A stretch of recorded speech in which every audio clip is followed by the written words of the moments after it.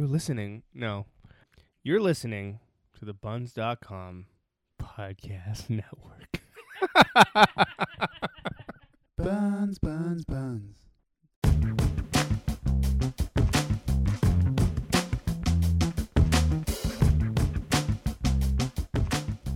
Welcome to the Pixels and Ink podcast, episode 286, brought to you by CG Magazine. I'm your host, Lisa Mior, and joining me today are a fabulous panel of hosts. I've got Cole Watson. Hello. And we've got Preston Doza. Hey. Welcome back. We haven't seen you for a couple episodes. Yeah, not since I think it's been a couple months since December, maybe, Yeah. since the last time I was on. I feel like I'm on the anime podcast right now because I've got you guys here. We just need Remington. But instead of Remington, we have Jordan Biordi. How are you doing, Jordan? I'm good. I'm a little confused as to why I was announced last when I should be at least second. Because I was excited. I'm a senior I forgot. podcaster. I forgot which podcast I was on. I'm looking at the faces in front of me, and it just blew my mind. You're not a We physical have too many presence, podcasts. Too many podcasts. I'm being outnumbered by other podcast members of You other are. podcasts. It's okay. We still love you. We'll embrace you. We'll welcome you into the fold. I don't know a lot about anime. The podcast he's been a part of for a year. All right, guys. So let's get started. Games that came out this week. It was kind of a weird week for games to come out. We had some big hits and some not so big ones. So first off, let's start with something cute. Detective Pikachu came out, and it's adorable. I'm so bummed I did not get to review that. I was really I'm late sorry, on the man. draw. I was driving home from Whitby, so I was on the road for an hour when I saw that notification, so I couldn't respond to it in time. And it's a real bummer. You got to review one of the other ones that came out this week that I forgot to add to the thing. Which is totally the same thing. Yeah. Totally the same thing. It's adorable and features a Pikachu in a New York accent. I like how you characterized it as cute, and I'm looking at it what is this thing? It's adorable, and he wears a fedora. He talks in a New York accent. Did you not get that part? It's adorable. It's tiny. Not a fedora, you dinky. It's a Sherlock Trilby. Holmes. It's not a Trilby. Is he wearing a Sherlock Sherlock Holmes hat or whatever? Yeah. I'm okay. The amiibo is really adorable too. Have you guys seen that? there's Amiibo? Oh my gosh. Okay, so it's pretty big. Is. It's about, I don't know, what's this, 4 inches, maybe? 4 inches tall or something like that. And it's an adorable little Pikachu, and he's wearing a Sherlock Holmes hat, and he's all ready to go. It's called a deer stalker. I just Googled it. You're called a deer stalker. Good That's the Googling. name of the hat. Yeah, Sherlock Holmes or wore. something. But it's so cute, and apparently the game is pretty close to the anime itself. So you can check out that review on CG Mag Online because Zuni loved it. For the movie now too. Ryan I Reynolds know. as Detective Pikachu. I'm Should have been in the game, in all honesty. yeah. Oh yeah. I'm all about that.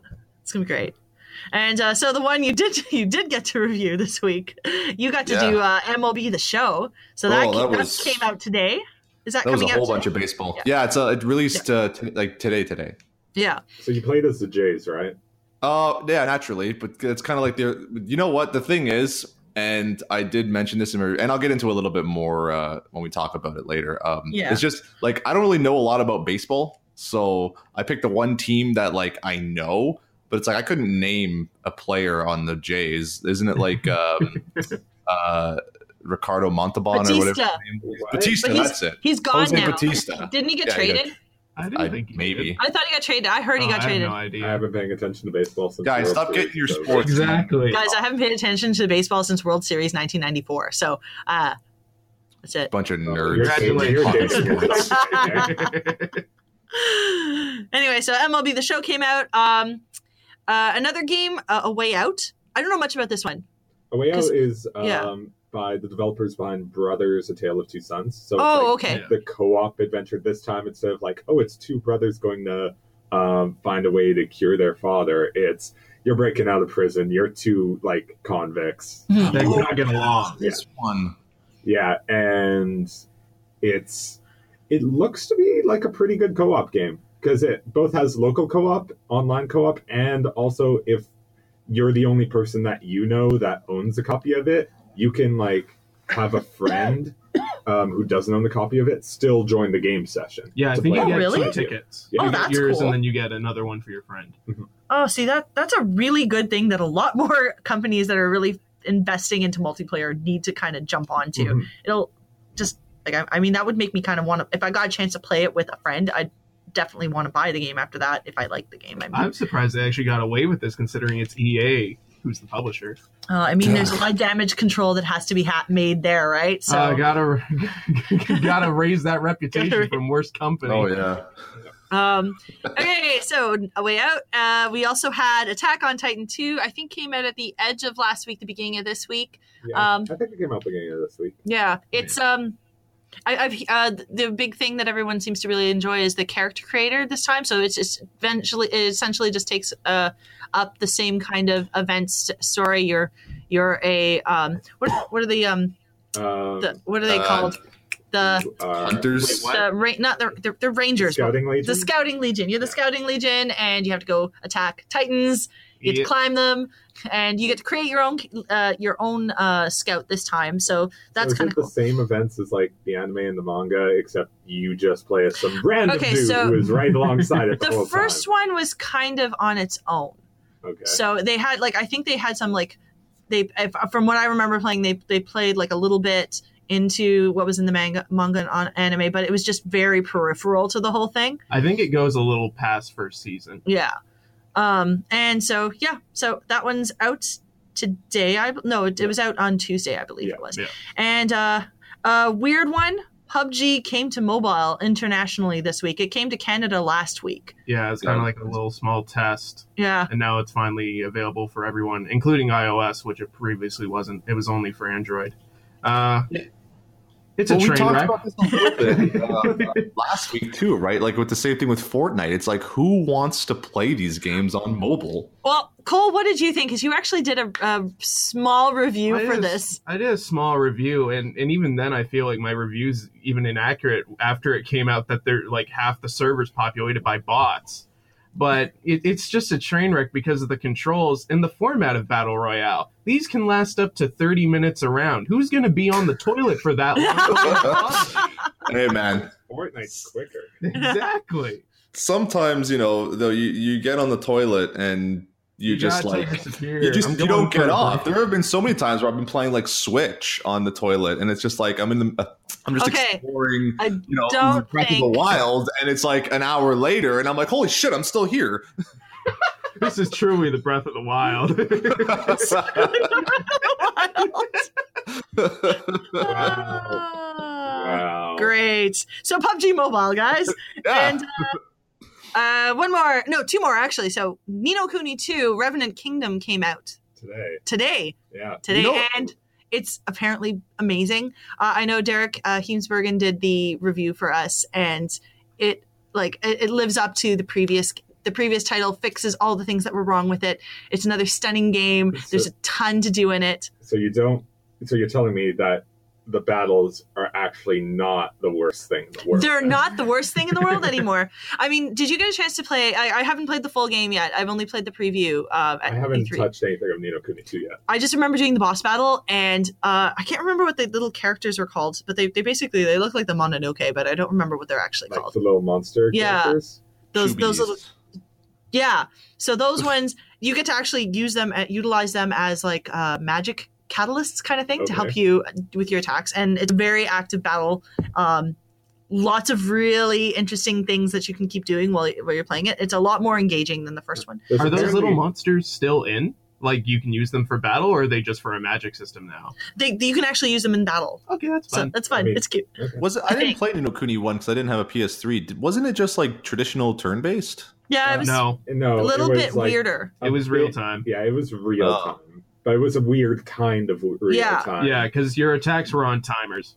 Oh, okay. Yeah, it was very... I mean, I didn't mind it because I'm kind of don't mind stuff like that, but it was slow. It was a slog to get through. But apparently this one's really great, so I'm excited to pick this one up, try it out myself. And finally, last but not least, coming out to mixed reviews. Sea of Thieves launched their servers on the 20th. So that was they actually launched them the day before. They did. They launched them on the 19th, which was a surprise. Early release. Not that the servers were any more equipped to handle things that day than they were the rest of the week. Yeah. We've got a passionate few commentators on the side. I was gonna say, was it mixed reviews because critics seem to be pretty much in agreement that it's not great, but it's all these it's the fans who are like, no, best game ever. But if you actually look on Metacritic, if you look at the user rating, it's not so great either, because think about this. Okay, it's a beautiful game. It's stunning. It looks really gorgeous. I like the character design personally. I know that jury is out for a bunch of different people. It's just very light on content. It's a lot of fetch quests that can get very repetitive. Mm-hmm. So if you're just playing it to actually accomplish a lot of goals in a game for an $80 Canadian game, it's not kind of worth the price point. However, if you're in it as it is an open sandbox, you do make your fun with the whole thing. Mm-hmm. If you are in with your friends, it was meant to be a game that is streamed and for Let's Plays, and definitely a thing where you can get a bunch of people that and have fun with, kind of thing. But you have to make your own fun. Mm-hmm. Yeah. What does that say about the state of streaming? I would say the audience for streaming is that they're so desperate for content that they'd watch an hour of someone just doing the same fetch quest over and over, the same 4 guys doing it. Ooh, it's so fun. Well, for me, I don't necessarily I don't own Sea of Thieves. I played the last open beta with a couple of my friends for a few hours one evening, and what we all took away from it was pretty fun to play together. We just dicked around. We tried to figure out creative solutions. We crashed the ship multiple times. We had quite a bit of fun with it. And to me, it's a game where you have to have a good group of people who are willing to just experiment with things. But on the other hand, there's not a lot of cosmetics in the game, because you can basically unlock most of the cosmetics right from the start, and you may not necessarily like all the cosmetics, so you might just find something early that you're I'm going to stick with forever. Mm-hmm. And there really isn't much in terms of actual official quests and content to do. There's maybe half a dozen things. I know, really. the big thing everyone was they were hyping up this giant Kraken battle. It's not it's just the tentacles. It's just the tentacles. I don't think they actually have a body animated. Yeah. That's and I mean, joy. What was it? Wind Waker came out in 2002, and it managed to do big Kraken battles pretty well. Yeah. So I mean, there's really no excuse for that. Yeah. I don't. I was thinking Pirates of the Caribbean 2 type thing where you battle with the tentacles for a bit, but then the thing comes out of the water and has this giant maw filled with teeth. Yeah. Which I thought would have been really cool, but instead it's a bunch of tentacles, and then you shoot the tentacles and then they leave. Yeah. Apparently it's also pretty easy to beat. I haven't seen the tentacle. I was going to call it tentacle monster, the Kraken. There's only 2 kinds of ships anyway, and only one of them really has a lot of cannons on it. It doesn't feel finished. Right? So this is a perfect game where I would jump in as a troll and just sing sea shanties. That's what I want to do. I want to just go and sing sea shanties. Cole, are you with me? I mean, I think, okay, we just had a handshake. Yeah. Yes, so it's official. I witnessed a pact. Yeah. I mean, okay, I'm going to be honest here, guys. I would love this game if it was say $40 cheaper. If it was a $30 game, I'd have no problem with that. I'd buy into that. That's why I think most people are just going to use Game Pass. Yeah. Just to get a trial for it. Yeah, I think that's it. But I mean, that's cool that they have the Game Pass, but you still have to pay for the Game Pass to keep using the game. Well, there's the free 2-week trial, which I think I'm going to take at some point. Yeah. And I'm going to play it for 2 weeks and then I'm done. Yeah. That's good. So I worry about that. I just hope they add more content. I want this one to succeed because I love the idea of how fun this open sandbox could be. I'm disappointed it wasn't completely finished, that they were missing a bunch of content. That if they build this up, it could be really, really special. Here's the thing that I wonder about about that, Lise, is that because that everything that it seems is being said mostly by us about this is exactly what happened with No Man's Sky. Now, granted, maybe on a smaller scale, because No Man's Sky was like really promising a lot and they didn't deliver. And the biggest complaint, like everyone said, like, yeah, it looks good. It's like, it's fun to play if you make your own fun, but it's like completely devoid of content. So it's just like, did we learn nothing? I still think that No Man's Sky had more content than Sea of Thieves. Yeah, I agree. Like, substantially more content than Sea of Thieves. Here's the other thing, Jordan. Here's the other thing with that No Man's Sky argument, because I've heard this argument before, and here's the difference. Rare didn't promise anything more than they're delivering.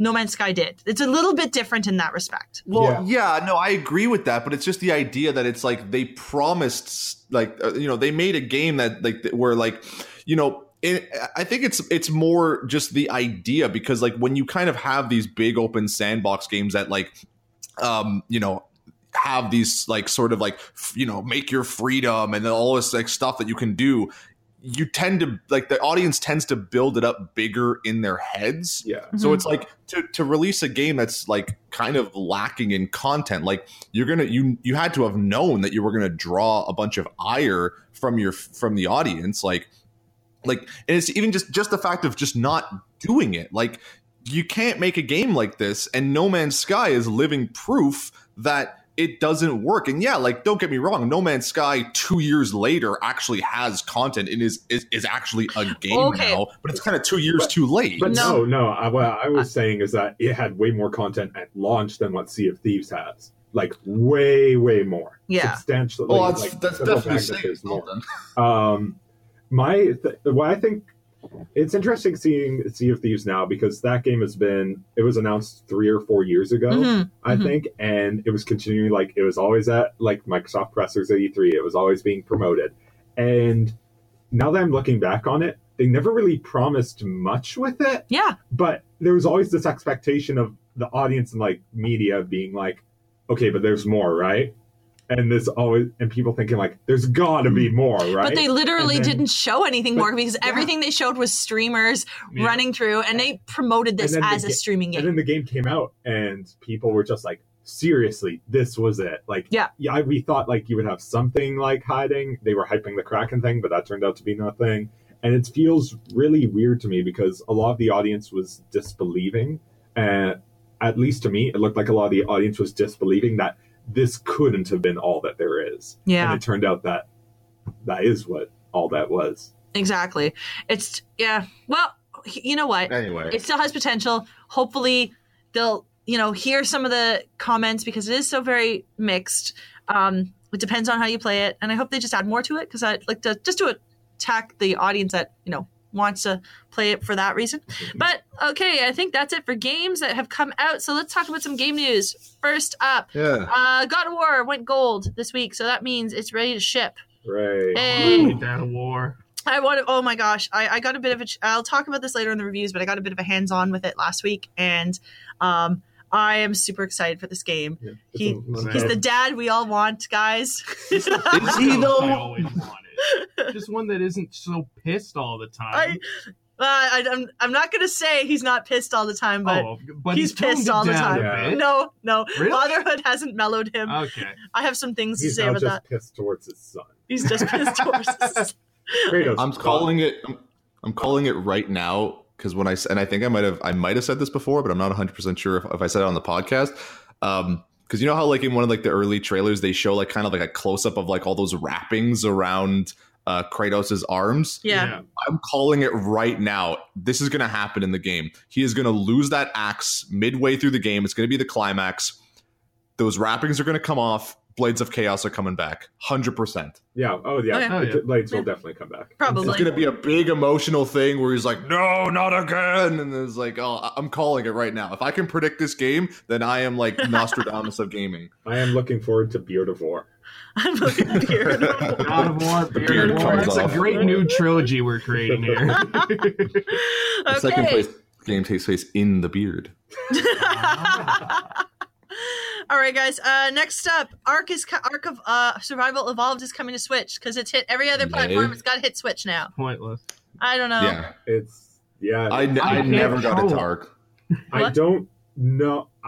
I'm more interested to see how it'll run on the Switch, because that game's got some issues, to say the least, on PC a lot of and stability PS4 and issues. Xbox One, Oh yeah. like even years later. So I'm wondering how the Switch version is going to handle all that. Oh, and also no voice chat. So Yeah. Isn't that kind of it's necessary? It's going to be That's weird. the point. Yeah. Because in all of these survival games, what I do is I pretend to be a shill for Logitech. I say, let's promote a promo code with my friends. And like, we're going to go over to all the clans and we're going to say, hey, what gear are you using? Oh, Logitech, we're here for. Use our promo code. You're a complete idiot for 20% off and free shipping.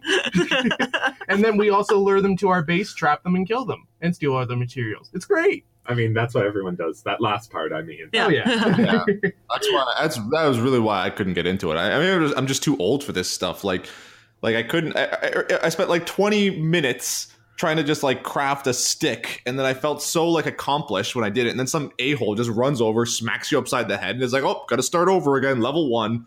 It was great. Yeah. I hate it. I got no These patience for it. I'm a kids, crotchety old man. Survival games and their battle royales. I'm literally sitting here with a blanket over my legs. I am actually an old man. You're oh my gosh. It's cold in here. Jeez. Okay, so that's a thing. All right, so here's the the business side of the news today. So Vivendi and Ubisoft have finally come to terms with the takeover that's been in the works for, I want to say, 6 months now, years. Yeah. Years. Vivendi sold all the stock to Tencent. So they sold all their stock. That is so no, interesting. actually, they sold their entire stake to Ubisoft. And so what ended up happening was the Ontario Teachers Pension Plan and Tencent entered into part of the agreement so that they're getting some shares out of the whole thing. Yeah, they're long-term investors now. Yeah, so Ooh, that's cool. that's really cool.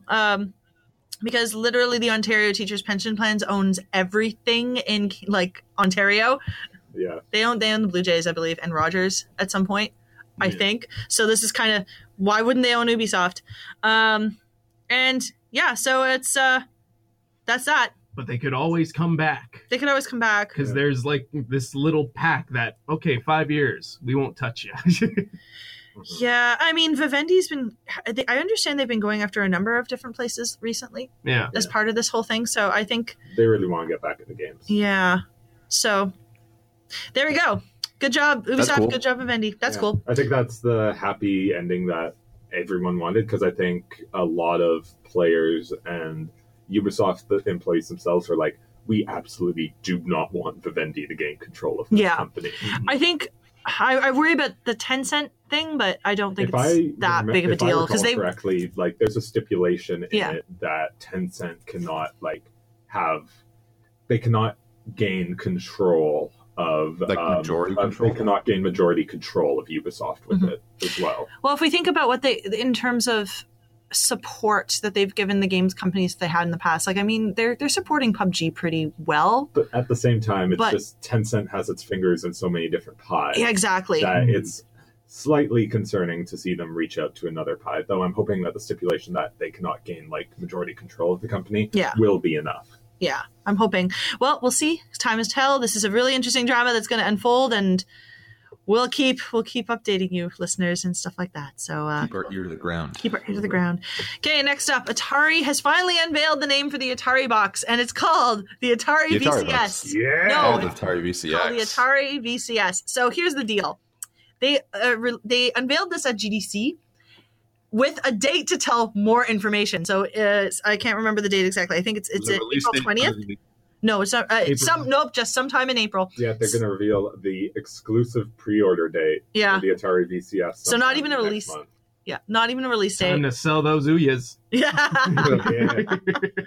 I mean, why would you even want this though? Let's be honest. Who is that desperate for nostalgia? I mean, I get the appeal of wanting like the NES or the SNES Mini, but it's like, are you really itching that bad to play like 2D or 2-bit like Frogger? But here's the thing: I understand it from like a collector's point of view. It's the completionist, right, who wants all the latest things. Like the same thing when the Neo Geo Gold came out. Which Neo Geo 2 is way better, way worth owning than.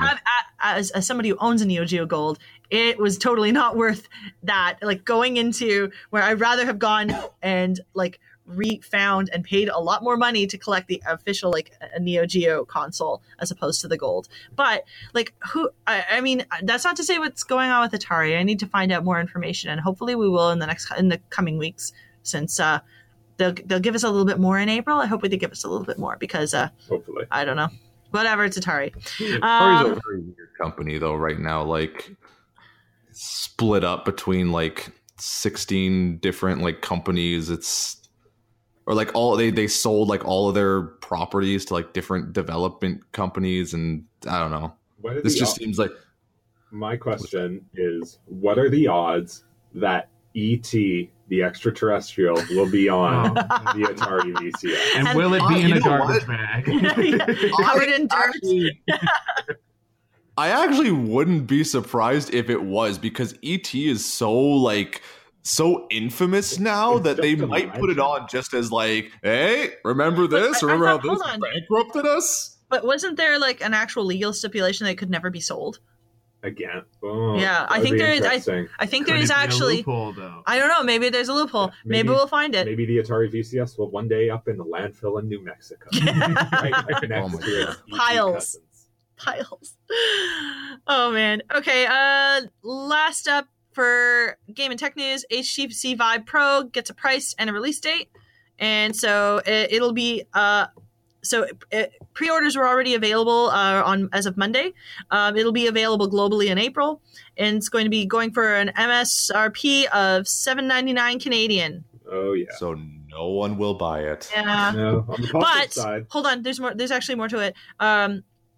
The current Vive is actually getting a price reduction, so it's going down for $4.99. So if you don't want the Pro and you want to try HTC, which I think at the moment the Vive I think is the most immersive of all the. The Vive is the best of the VR things right now. So this one, I mean, at a price point of $4.99, if you already have the computer that can run it, and a lot of people do at this point. So it's like it's $4.99 plus the like $2,000 you need for a computer that can actually like handle running this thing. Yeah, my computer is $2,000 and I've got a 1060. I'm not entirely sure it can run a Vive. Yeah, it takes. It's like you need like what was it? It's priced out at least a $2,000 to $4,000 computer to be able to run it. You need like the black obelisk from the start of 2001 Space Odyssey. For NVIDIA, it'd be like 1070 for safe, stable frame rates, and for AMD, I want to say somewhere. I would say Vega. I would say the Vega lineup is where you want for VR. Mm-hmm. So, So Cole's building everyone a computer. It comes with if you pre-order the HTC Vive Pro, Cole will personally go to your house and build you a computer. Okay, what am I building today? I want NVIDIA rig hungry for you, kid. Please. Okay, a little bit of movie news. Steven Spielberg is now set to film the Indiana Jones 5 movie in 2019. Yeah. There we go. Don't you mean Indiana Jones 4? No.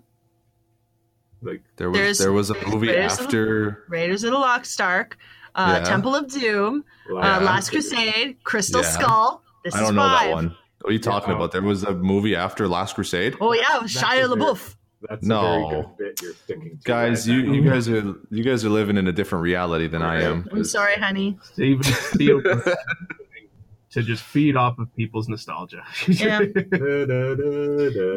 But Harrison Ford is still going to be in it. Somehow. Money. Formaldehyde. Yeah. I feel like Harrison Ford has not looked like excited to be in any movie that they've brought him back into. Like even in Blade Runner, which like he had a very minimal role and like he was like surprisingly really good, but he just didn't look happy to be there. I can't recall like a Harrison Ford movie in the past 10 years that is not Anchorman 2, Indiana Jones 4, Star Wars, or Blade Runner. I'm not even sure he's done anything. Does he make movies anymore? The last, I mean... It turns out crashing your plane is pretty expensive. So it's like a lot of bills you have to pay off, you know? Yeah. Let's take a look. I feel like there's going to be a future where Harrison Ford's just going to call it in from his house for his performances, and they're just going to CGI him in the movie. I think they're running out of franchises to reboot, though. Like, what are we going to get? A He was reboot in Cowboys and Aliens. I Yeah. forgot about that. Oh, okay. I pulled up his filmography and I'm like, He was in Expendables 3. Yeah, he was in Expendables. He was in 3. Expendables 3? He was in Ender's Game. Yeah, he was. Yeah, he was in Ender's Game. Yeah. Age of Adeline. This is such a weird list. Oh, Shia LaBeouf's in this one too. Of course he is. Oh, his man. adopted son. Oh my god. Well, on the subject of Indiana Jones 5, Oh no! Good luck, Good. Mr. Spielberg. That's You're really gonna need it. yeah. All right, moving right along.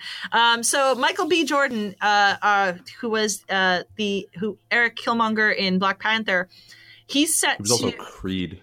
He was also He was Creed. in Apollo Creed. Creed. He I'm was just- Creed's Just like- son. Yeah, You Apollo list- Creed. Good you movie. list- Watch it. Latest. Is it good? Creed? Yeah, it was Yeah. really good. Yeah. It's like the second best Rocky movie. Yeah. Wow. Yeah. Wow. It's Really?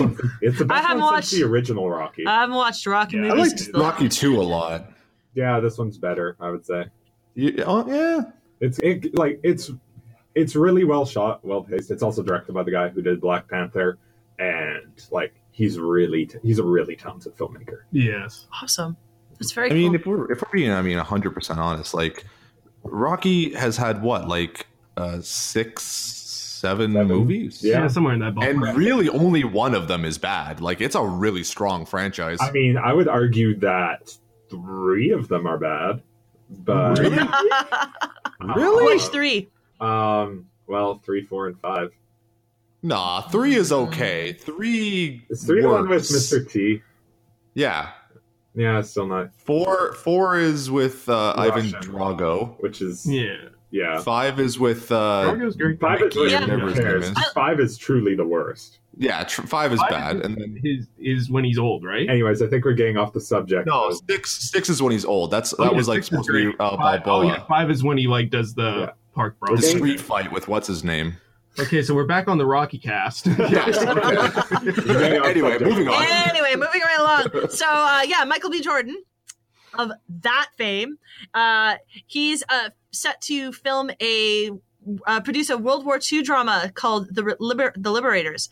And it's set to follow an entirely African-American unit, the 761st Regiment, and their actions in the battlefield and how they how the desegregated the American Armed Forces were kind of a stepping stone towards the civil rights movement. So that's kind of exciting. We don't know whether or not he's going to be in the movie himself, but odds are probably. Yeah. Mhm.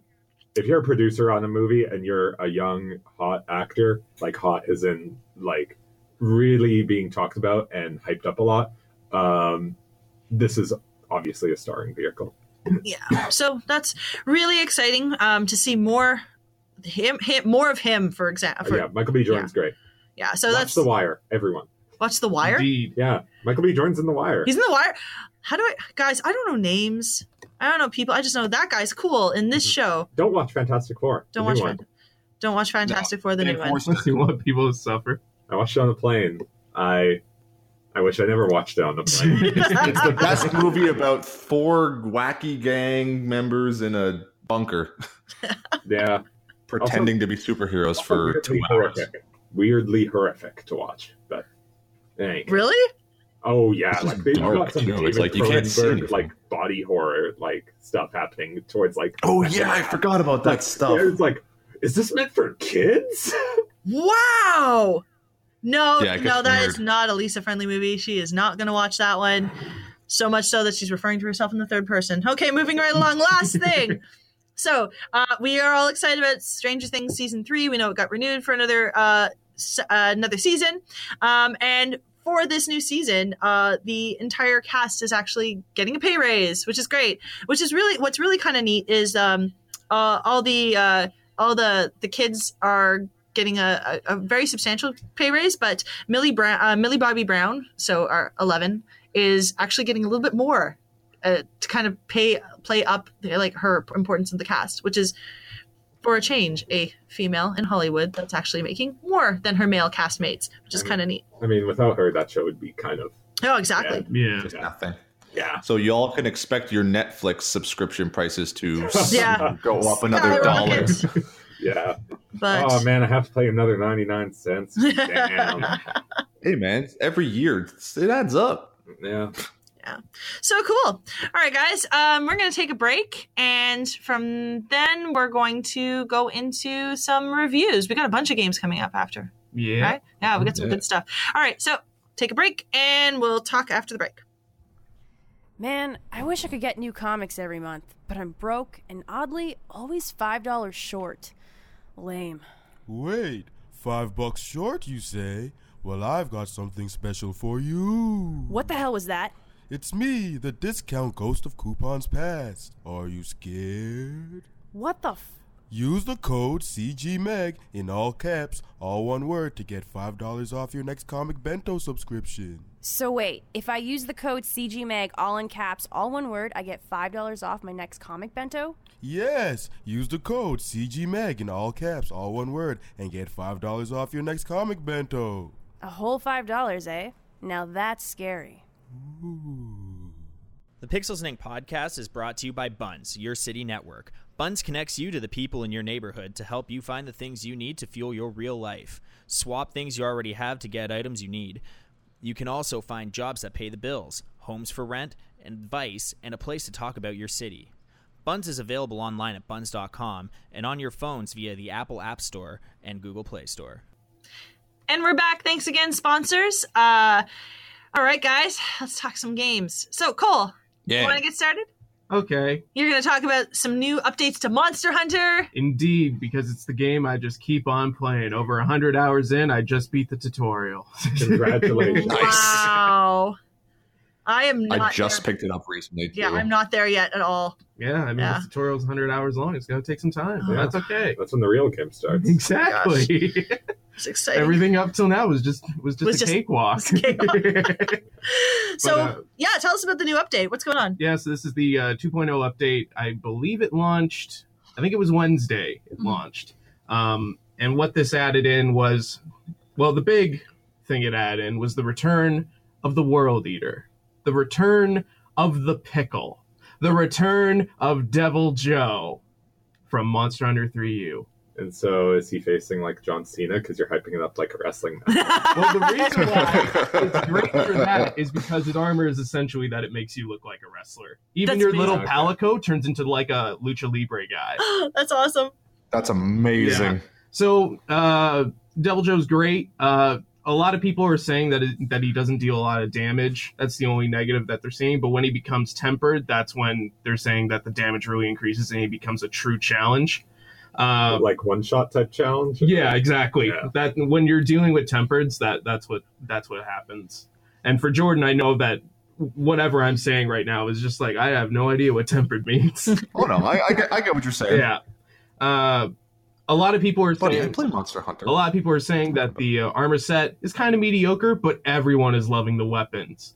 This is a Nier Gigante situation where Devil Joe is giving you a weapon for each category. So for Preston, his heavy bow gun. Yep. For Lisa, your dual blade. Woo! And for me, switchblade and axe.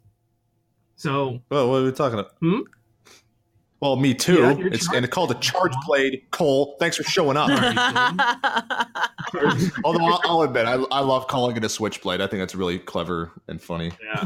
Well, actually, I think I meant to say switch axe. Well, then there you go, jerk. Wow. Just not including me in this talk. You friggin' elitist Monster Hunter Guys, players. I'm not- I use a heavy bow gun for crying out loud. Don't call me an elitist. Beat the tutorial and then talk to me. It's the mentality. It's not about the weapon. But also the 2.0 update add a lot of gameplay changes. Some weapons got just complete power increases, like the hunting horn now has 15% more damage just because. Charge blade actually got nerfed just a tad because everyone was finding that it was easily the most powerful weapon in the game, easy to abuse. Yeah, I wasn't really seeing it Yeah. playing it today. it's still pretty like powerful. Exactly. And then dual blades for Lisa. You're going to get demon mode for a lot longer now. Oh, thank goodness. Yeah. Because really, that's the only good thing about the dual blades. And you're fast. You get to Naruto run for longer. Congratulations. Woo! And then for Preston's weapons, specifically all the long range ones, they were already previously patched, so they're just fixing up bugs here. No changes ever. Exactly. But yeah, Monster Hunter continues to be that game that just keeps on giving. And next month we're going to see another update, hopefully another monster, and it's just going to keep me hooked for more. Because they were teasing the Deviljho like since before the game launched, actually, as like the first free update, but they haven't teased anything else. Yeah. So I'm hoping they keep to 3U for now and then transition to 4U. I'm hoping for Lagiacrus. I'm hoping for Zinogre. I think they already confirmed that Lagiacrus isn't coming in the game. I don't know. I still think they can put him in because he's one of my favorites. but we'll That's see. the sole reason. Yeah. It's everyone's Monster Hunter wish list. Just, I want this to appear. And then never. I kind of missed the Tetsukabra. I liked him a lot. The Dogoma He was cute. shows up. He's basically like a Blastoad, and he has the same skeleton as Tetsu. So I think there's a chance for him. Okay. Cool. I'm very passionate about this series. I know I'm saying a lot of just air to most people. Yeah, no, I need to catch up to you guys. Okay, quick question. What hunter ranks is everyone here? Because I'm at rank 13 right now. So what are you at? I think I just got to 6, although to be fair, I just got the game like last week. I think so, I'm still, what was I last? 3. Okay. All right, and now for the nightmare that is I can't even Cole. talk. 65. Oh my gosh. Is there a cap after?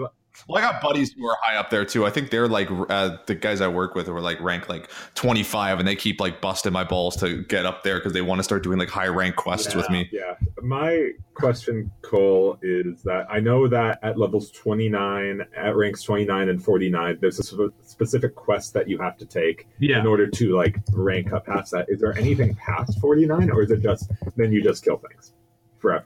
After 49, it's essentially just kill things. Okay. Yeah, because 29 and 49 introduce you to tiers of tempered monsters.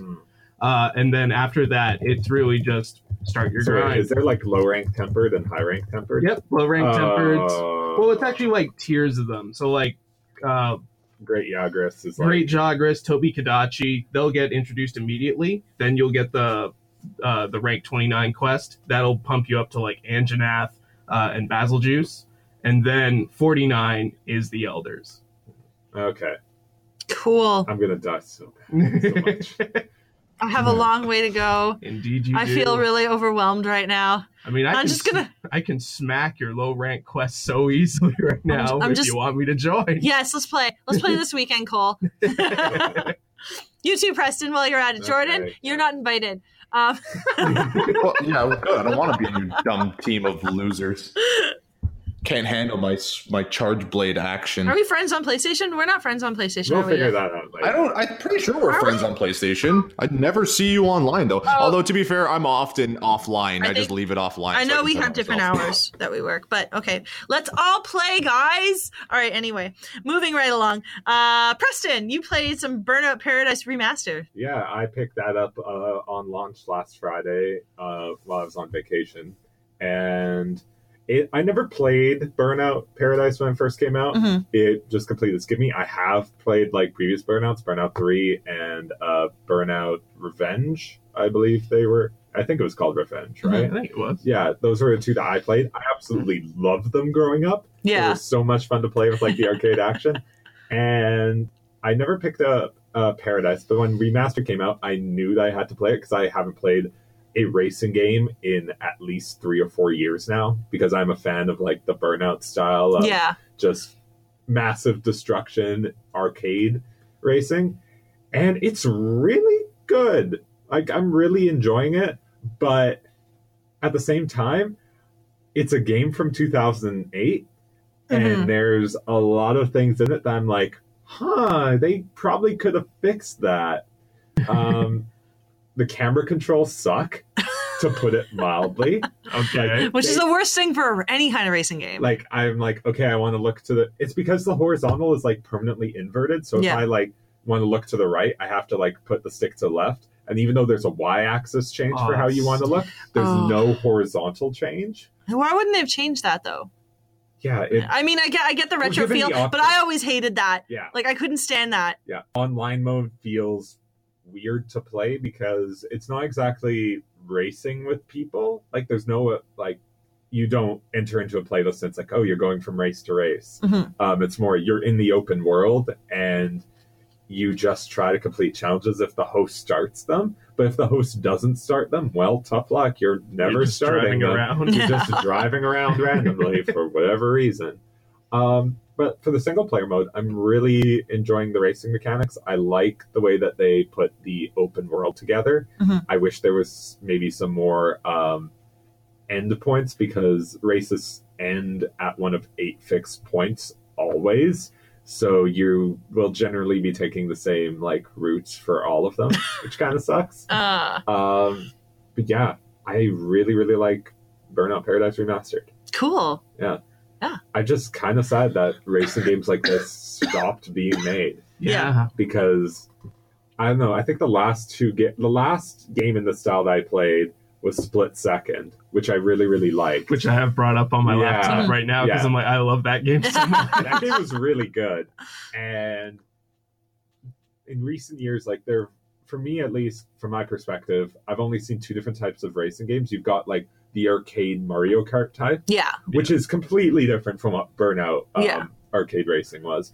And then you have stuff like Forza and Gran Turismo, where everything is realistic to like the nth degree. And there's not really a middle ground like I guess Need for Speed's kind of that middle ground. It's not as kinda, but it kind of sucks. I like Need for Speed. I haven't really been a fan of Need for Speed since like the mid 2000s. Have you played the latest one?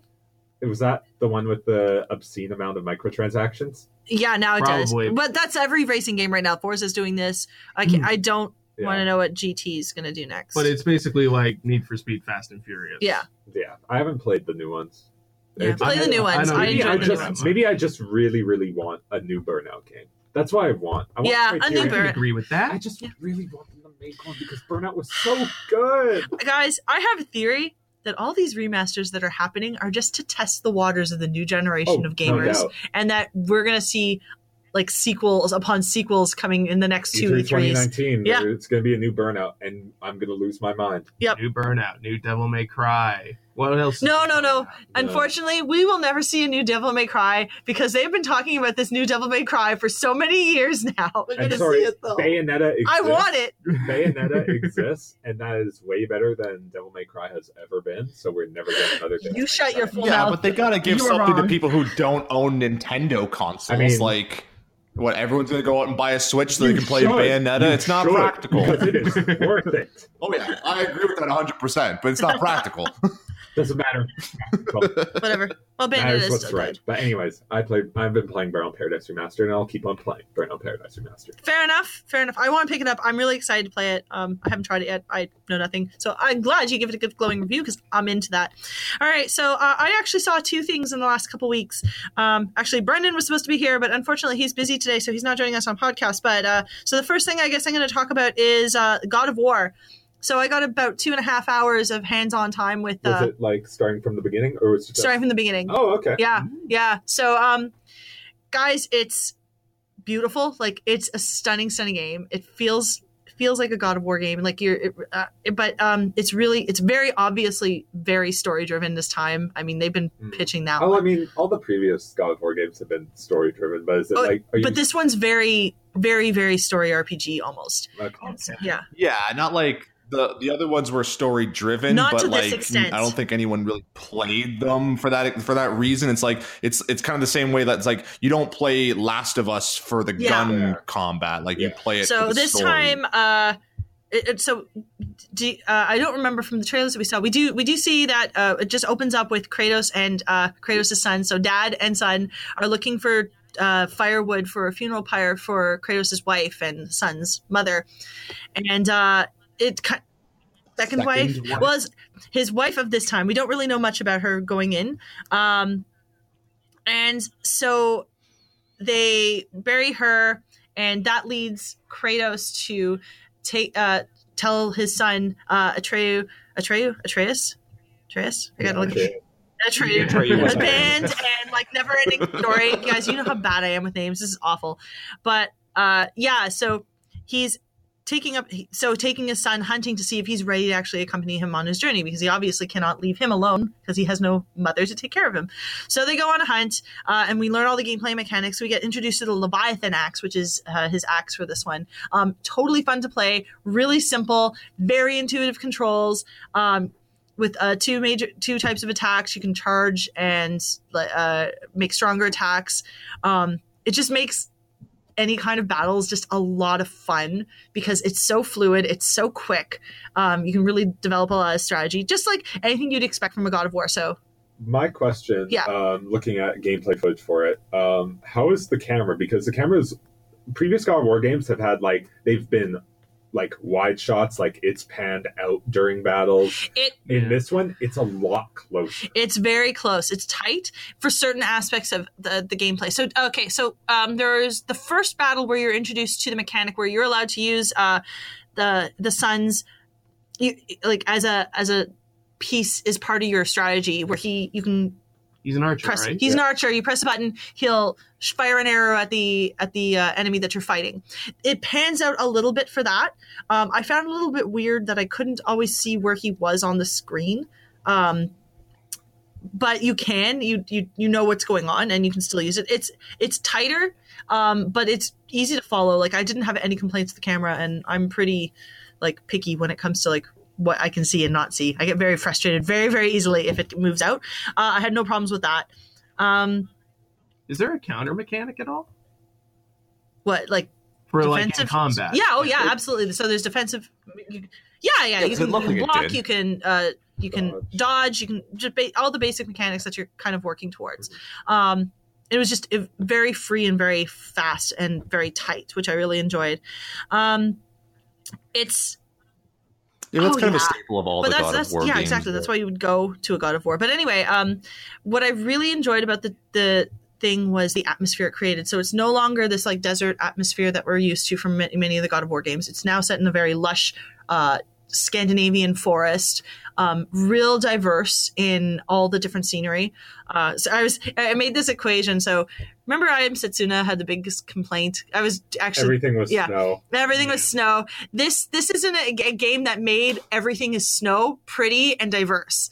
So I mean, obviously totally different visuals, but in the sense that it was actually really neat. And we get a lot of the whole Norse mythology coming in out of this because that's what the whole thing is set in. So after you fight with your son, you realize Kratos realizes his son isn't quite ready to go on the journey with him. He's a lost cause. Just throw him away. Yeah, just throw him away. They go back to the house and they're visited by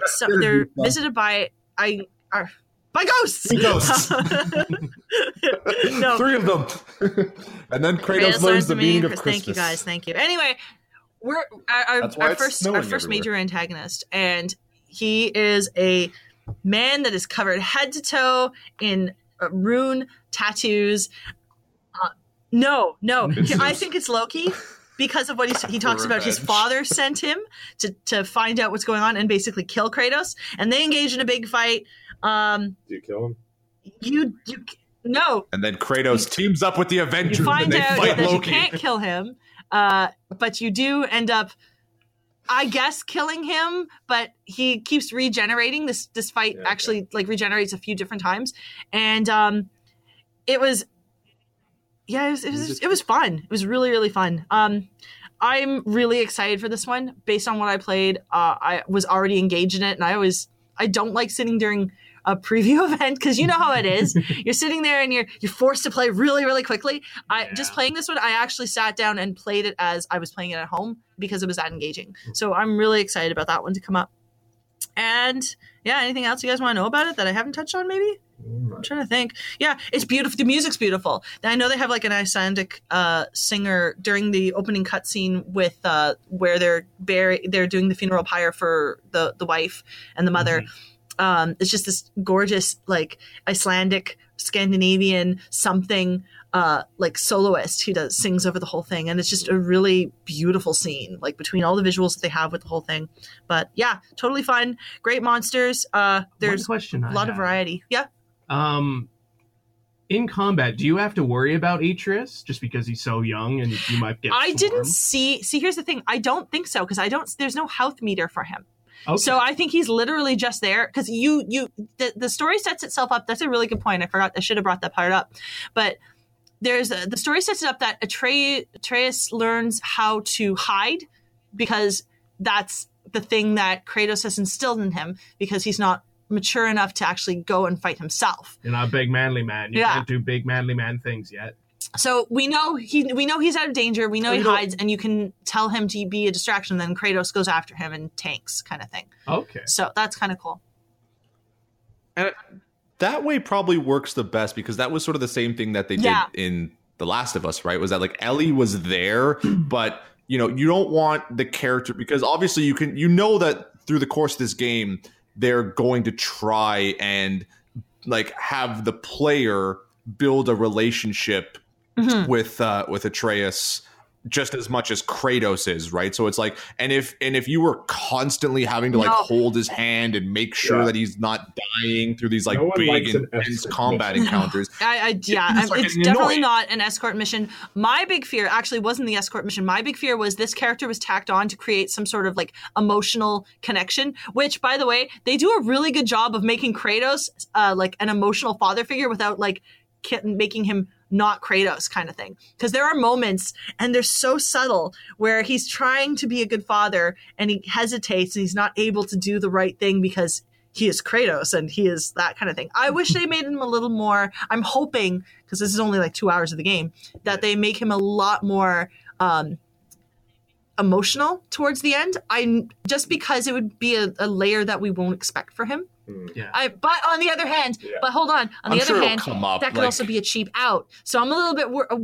I'm a little bit curious on where that's going to go. Well, from the story trailer that they showed previously, it looked like he's going to care deeply for his son and what happens with him. It's very obvious, and he's very the gruff father, obviously, because he's Kratos. Well, that was part of Kratos' arc too through the first trilogy, right? Is that like he was never like, as much as the gameplay kind of built him to be this just this complete animal, like the cutscenes always tried to give him a little bit of a layer like that he actually did have this like deep regret for what he did to become the God of War, and it played into a lot of like the hubris that he experiences throughout the course of the game, right? And so even was the third game where he's kind of like developing like that sort of relationship with that Pandora, that little ghost girl. What's his name? Yeah, daughter. Yeah, was it Pandora? I still haven't gotten through all of the third game. So yeah, that's what I mean, right? So they try to show that, like, at the end of the day, like he, at one point he was a father, like he did care about people, like he's not a complete monster, but like, he but is. Here's the thing, and they're building that up in here because he's very hard, because he's afraid of getting that emotional connection with the whole thing, and with his son, this son, and so it's neat how they're playing it, because it's not over the top, in your face. Here's a dad and son story, wacky hijinks ensue kind of thing. Wacky hijinks of Kratos. Yeah, I'm excited. I'm excited for this game, guys. I really am. I want to see more of it. Comes out at the end of April, right? It does, April 20th. I still gotta make my pre-order. Same day. No, it's the not next April 20th. thing you're going to talk about. No, it's April 20th. Is it April 20th? Forgot April about 20th. Well, the next thing I'm going to talk about that also. I mean, they're nuts. Let's be honest. They're nuts to try and release a game like God of War alongside the Nintendo Labo. It's going to get crushed. Like different demographics. To put it mildly, it is dramatically different. God of War is going to get demolished. No, let's be honest. They're going to get crushed. It was like Ubisoft releasing Rayman Origins alongside like Call of Duty. Is God of War, a Sony exclusive, and the other is peripherals for a Nintendo Switch. Like, I'm interested. Yeah, and it's amazing. They're gonna both sell well. Why would you want to have some Norse adventure with some dumb kid when you could be building a motorcycle out of cardboard and then racing that motorcycle? Not a robot. They call it the robot kit. It is not a robot. Cole, you back. It's a mech. It's totally a mech. But anyway, so I got to play with the Nintendo Labo, guys. actually went to the event with Brendan Fry, and I am way better at building things than he is, because he had to follow the instructions, and I was like halfway done on my part. This so I'm is like, on record now. Yeah, I am a way better builder. I am a better maker. But anyway, it's great. My biggest concern going in was, okay, this is cardboard. It's gonna rip. These are little kids making this thing. It's really durable cardboard. I am very good at breaking things. I did not break anything. It passes the Lisa test. It passes the Lisa test. No, so the variety kit comes with a bunch of stuff. It comes with a kit to make a keyboard, a kit to make a motorcycle, a kit to make these RC cars, which are actually BristleBots. Do you guys know what a BristleBot is? The toothbrush robots. Okay. Basically, that's what it is. So it comes with 2 of those. It also comes with a fishing rod. And all of these kind of go together really neat. Like the BristleBots themselves, or the RC cars, they're really quick. They're easy. They pop out. They're folded in like 2 minutes. The instructions are really great for kids because they're all animated, and it actually animates not just like the side you need to be looking at. So it actually turns it around for the kids to see, and shows how they're folding it in the direction they're folding it, with not just the arrows, but actually animates the folds. This is on paper. This is on the Switch. It's on this. So yeah. So it comes with the Nintendo Labo software that actually comes with every pack. Yeah. And I'm going to get into the software in a minute, because there's some really cool stuff that goes on with that. So anyway, it animates, and there, instead of like, there's no like instant touch back button. It's like a hold and press and stretch. So there's no accidentally going ahead or going back for these kids to, and there's also, for some of the more complicated things, like we were building the fishing rod, there's a built-in take a break moment kind of thing. Yeah. Okay, so it was a big diverse event. So some parents, obviously, because it's Nintendo, they brought their kids to it. And there's this one kid who was beside us, and they were, they looked about maybe 10, 12, something like this. And they were really struggling with the fishing rod. They were trying their best to do it on their own. And that's awesome. Like, I love that, like, for that age group, this is a fantastic piece of like peripheral, because like it forces you to struggle. There is a high frustration level, but not an unattainable frustration level. However, I do worry over the fact that it's for 6-year-olds as well. They're definitely going to need parent like help with it. I really want Nintendo to release like a beginner's pack, because the RC car, I think a 6-year-old could absolutely do on their own.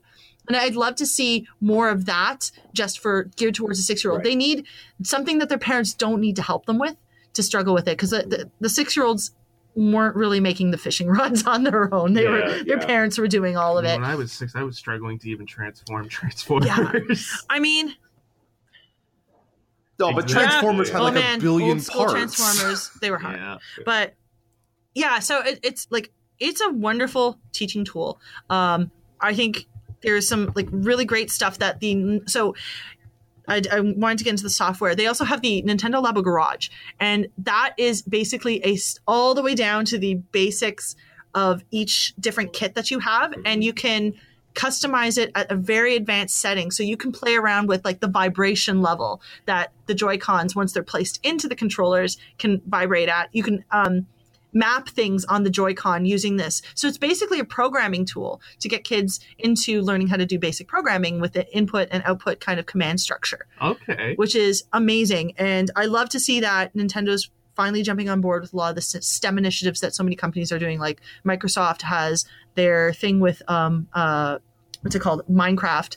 And they're going to the schools and actually doing programming courses and building and a lot of STEM stuff with that game itself. And Ubisoft has a number of different initiatives under their Codex initiative. So it's great that Nintendo, who is like geared towards like a younger audience, is finally jumping on board with this sort of thing. The coolest thing absolutely was the robot kit.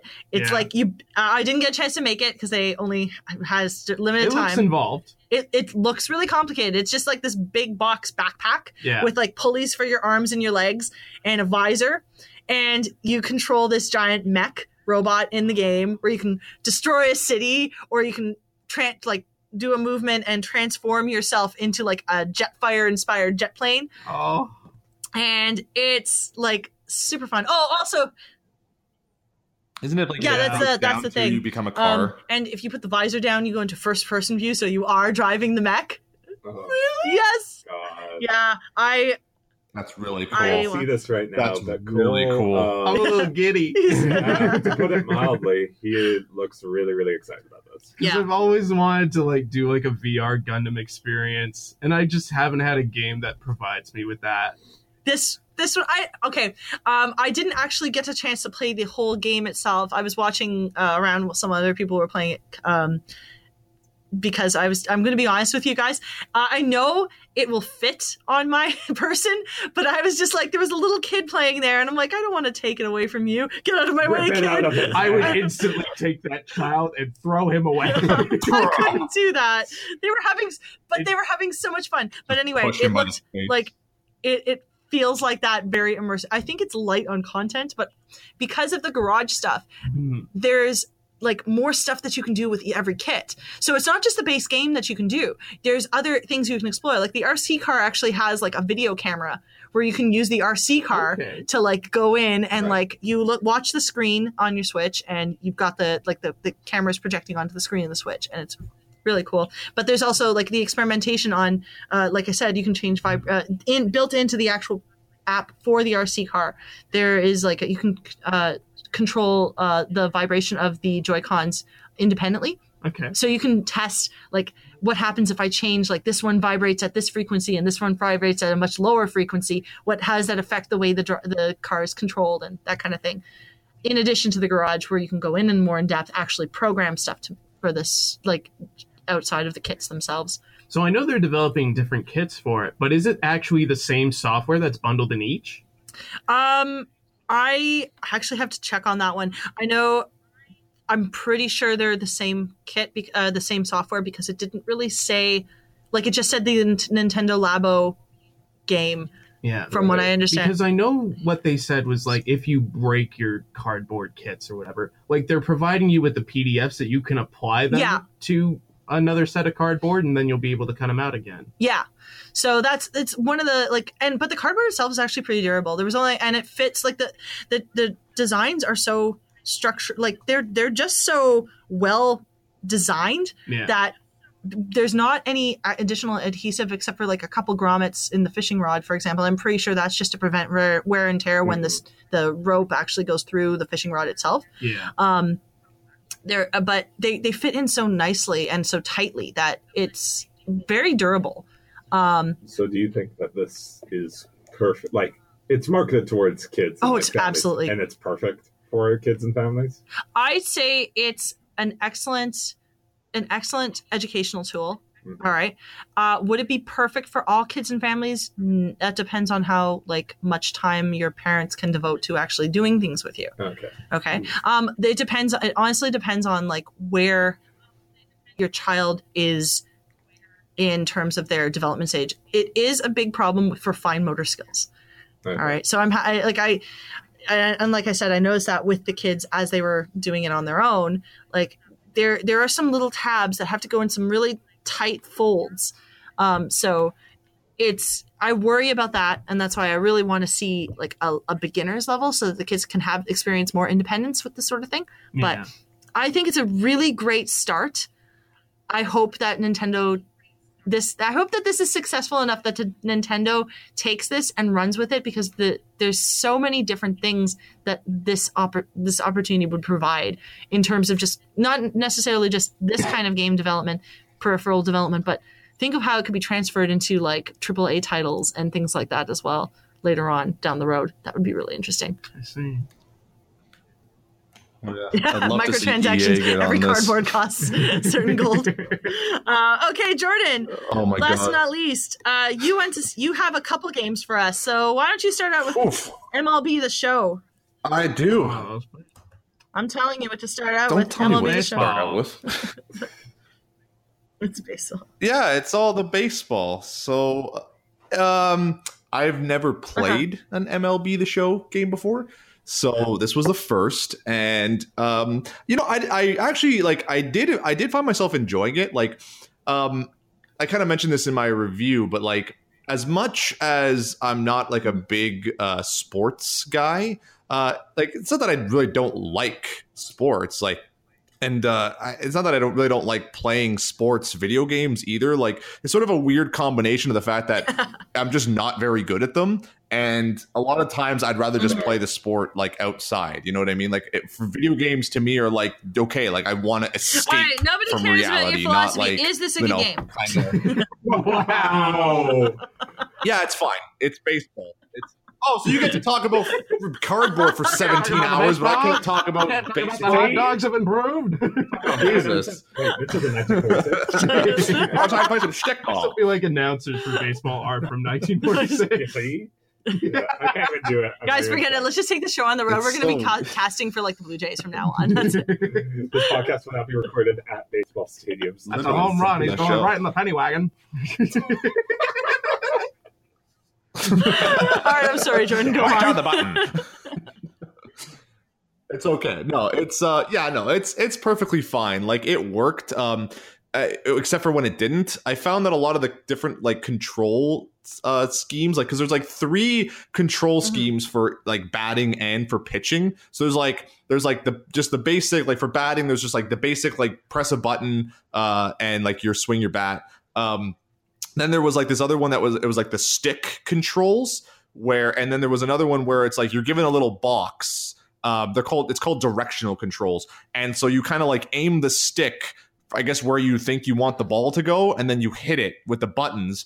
But I found that with the other 2 control schemes, the ball never went where I was trying to go. Like with the directional one, I thought it'd be pretty straightforward. But then every time I was like aiming a certain direction, it seemed that the ball always went in the opposite direction. And then when I went the opposite direction, because I thought maybe we're working with like, airplane controls. No, same thing. It really never weird. Went in the direction I wanted the ball to go in. So it didn't seem like that, at least not in the tutorial, where like it's just giving you like very basic pitches just so you can get a feel of how the controls work. Like, no, it just it seemed like it only really worked with like the basic like button controls, because the basic like button controls, you get like a little like window where like it's kind of like how you cover the base or how you cover the plate to try and like get like, I guess, the best the best hit on the pitch. And that seemed to work most effectively. Like typically like you could hit it kind of in the area that you wanted it to go in. But even with pitching, like it has like your basic like meter control, which is like kind of like, Mario Golf. It's the basic like 2 button like throwing mechanic, like power bar. But on the return, so like, the power bar goes up, but then on the return, it comes back so fast that it is impossible to hit it. Like the timing is like, you literally need to be a robot. Like it's impossible. And then there was another one. It was called pulse hitting, where like same thing. It's just like it's like a pulsating circle, and you have to press it when it's at its like smallest point. But it moves so fast. Like, I don't know. I could never get a handle on it. So like again, it's just like basic like simplistic pitching was the only thing I found that worked. And then like, yeah, just like aside from just like minor like technical stuff, like the road to the show, like the story mode was kind of okay. Like I don't know why you'd want to play as one player in like one position the whole time.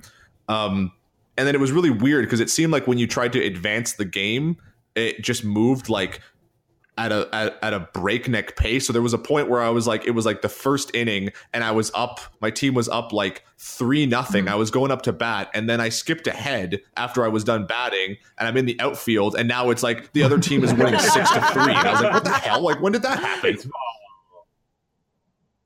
And it's like now we're already in the second inning, and I'm like, what did I miss? And it gives you the option to actually just watch the game from the bench, but it's just like, why would you want to do that?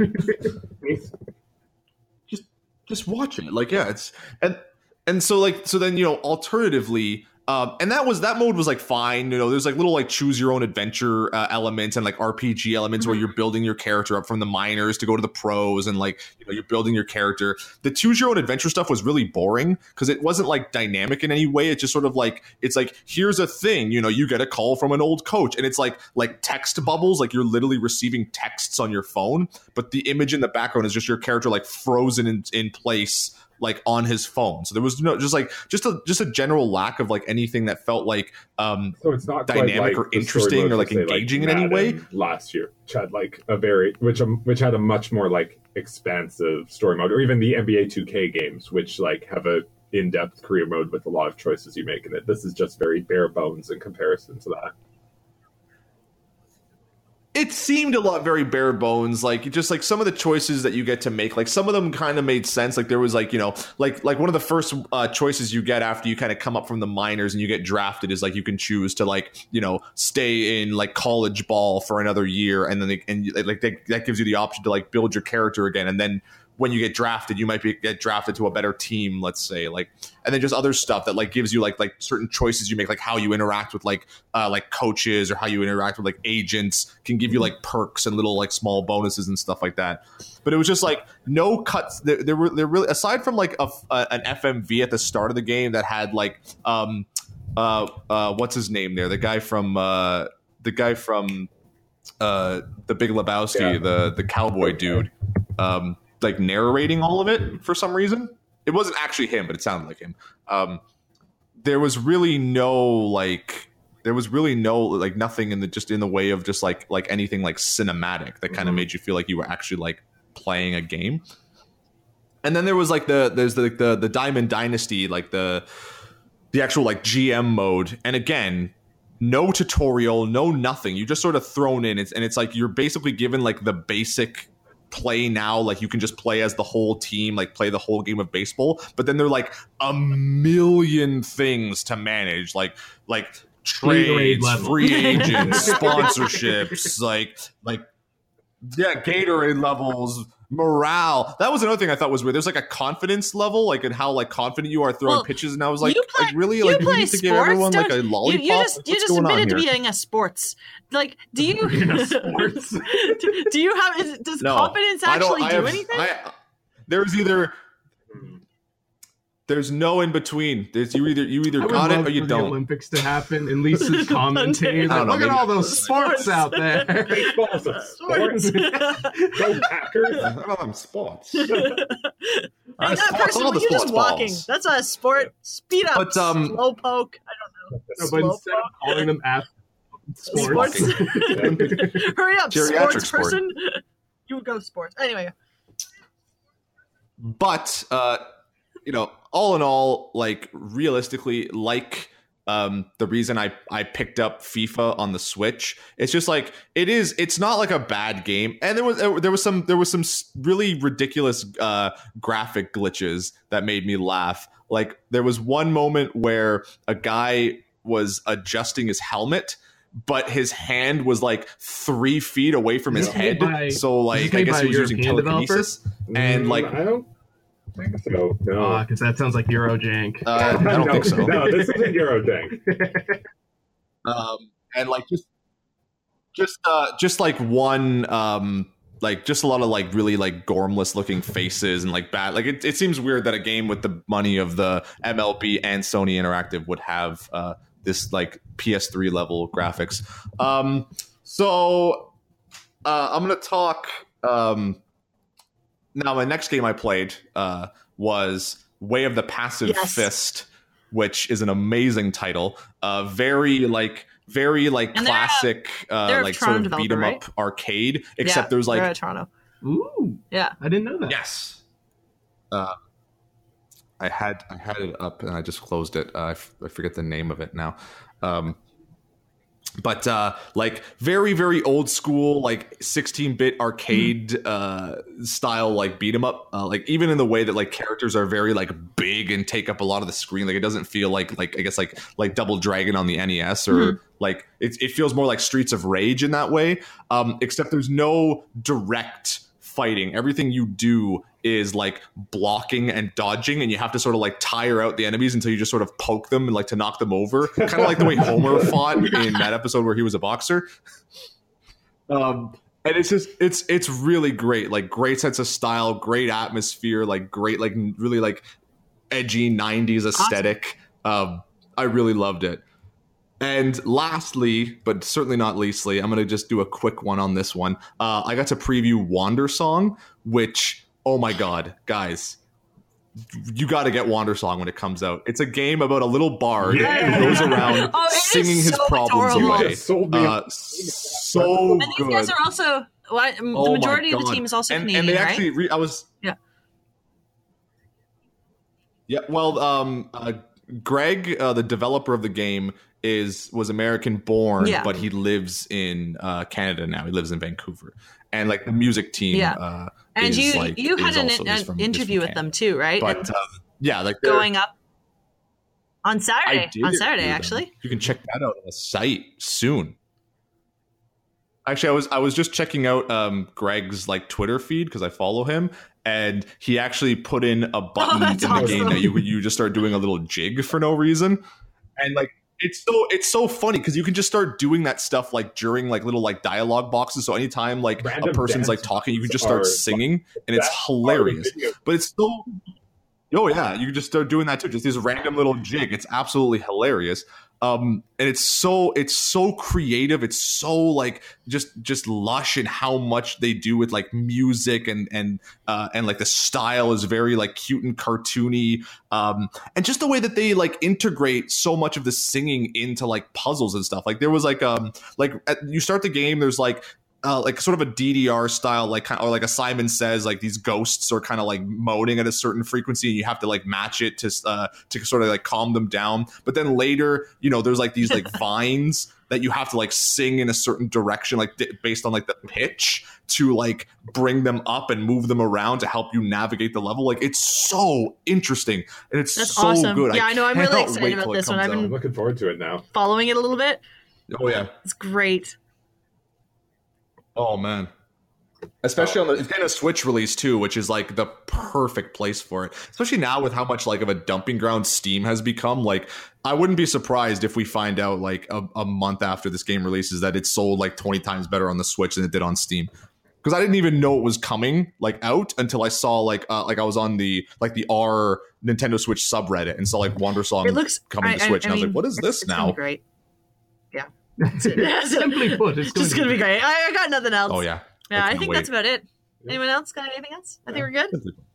Okay. Well, cool. Well, thanks, that's it, guys, for joining me today to talk. And no problem. And Jordan, sorry, and me and Jordan. And thanks everyone for listening. And if you like what you hear or you want to know more about the things that we talked about, please visit us at cgmagonline.com. You can like and subscribe to our podcast on Buns Podcast Network, Apple Podcasts, or any of your favorite podcast apps. You can follow us on Facebook at CG Magazine. You can follow us on Instagram at CGMagOnline, and you can follow us on Twitter at CGMagOnline. You can also follow us all individually. Guys, you want to plug your Twitters? Cole, what's your Twitters? At Kaiser_Watson. And Preston, what's your Twitters? At Preston Doza, spelled ZSA at the end. And Jordan, what's your fur? That's at Ninja Jordan _. And I'm at least all one word. And I'm at Lisa Awesome with no E's. All one word. You can catch past episodes of Pixels and Ink on YouTube, where we also have some really great videos and stuff. We have Cole beating the Nergigante in the beta. That was great. There should be one with Devil Joe coming up as well. Yeah, that's coming up real soon. Also, you'll be able to see some Far Cry 5 footage because look forward to that review next week as well. Yeah. Thanks again to our sponsors and for helping make all this happen, and for everyone here at CG Magazine. Have a great weekend. Bye.